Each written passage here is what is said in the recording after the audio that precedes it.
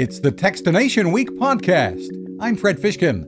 Welcome to the compilation of this week's Techstination reports and more.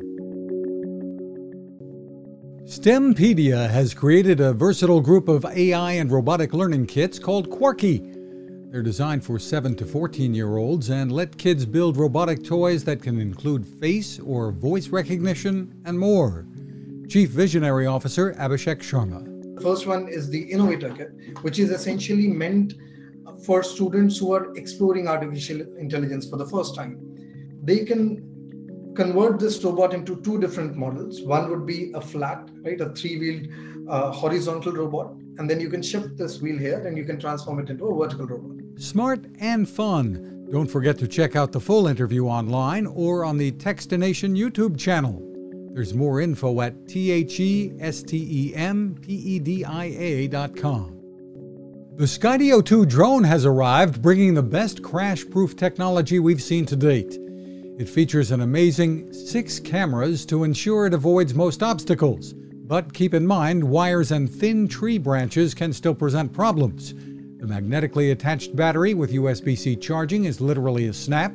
The videos and images are very good quality, but the real magic is the ease of having the Skydio 2 follow you, walking, running, biking, and more, from any angle you choose. And other cinematic effects are easy too. CEO Adam Bry. Skydio 2 is a fully autonomous drone. You can launch it from your hand, and it will use computer vision to recognize and track objects. Skydio 2 delivers on the promise. The great tech isn't cheap, starting at about $1,300. The largest private e-bike company in the U.S. continues to innovate. In the midst of the pandemic last year, sales of e-bikes grew 145% industry-wide. Pedigo gives its customers local service through more than 200 locally owned stores, along with a 5-year warranty.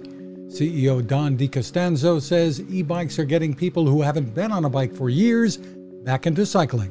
It's the person who stopped riding a bike because they age, they get a little bit older and said, I don't have the energy level, I can't go up that hill, I'm afraid I'm not going to get home.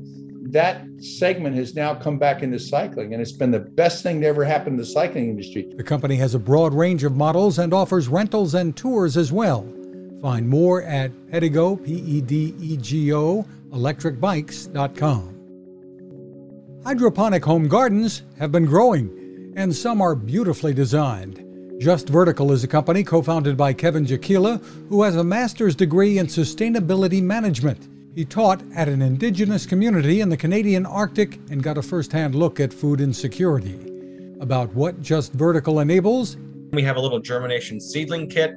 You plant the seeds, let it grow for about 2 to 3 weeks, and then you transplant those little pods right into the system itself, and then you let it grow. You don't touch it from there. The design is impressive too, looking good almost anywhere in the home or apartment.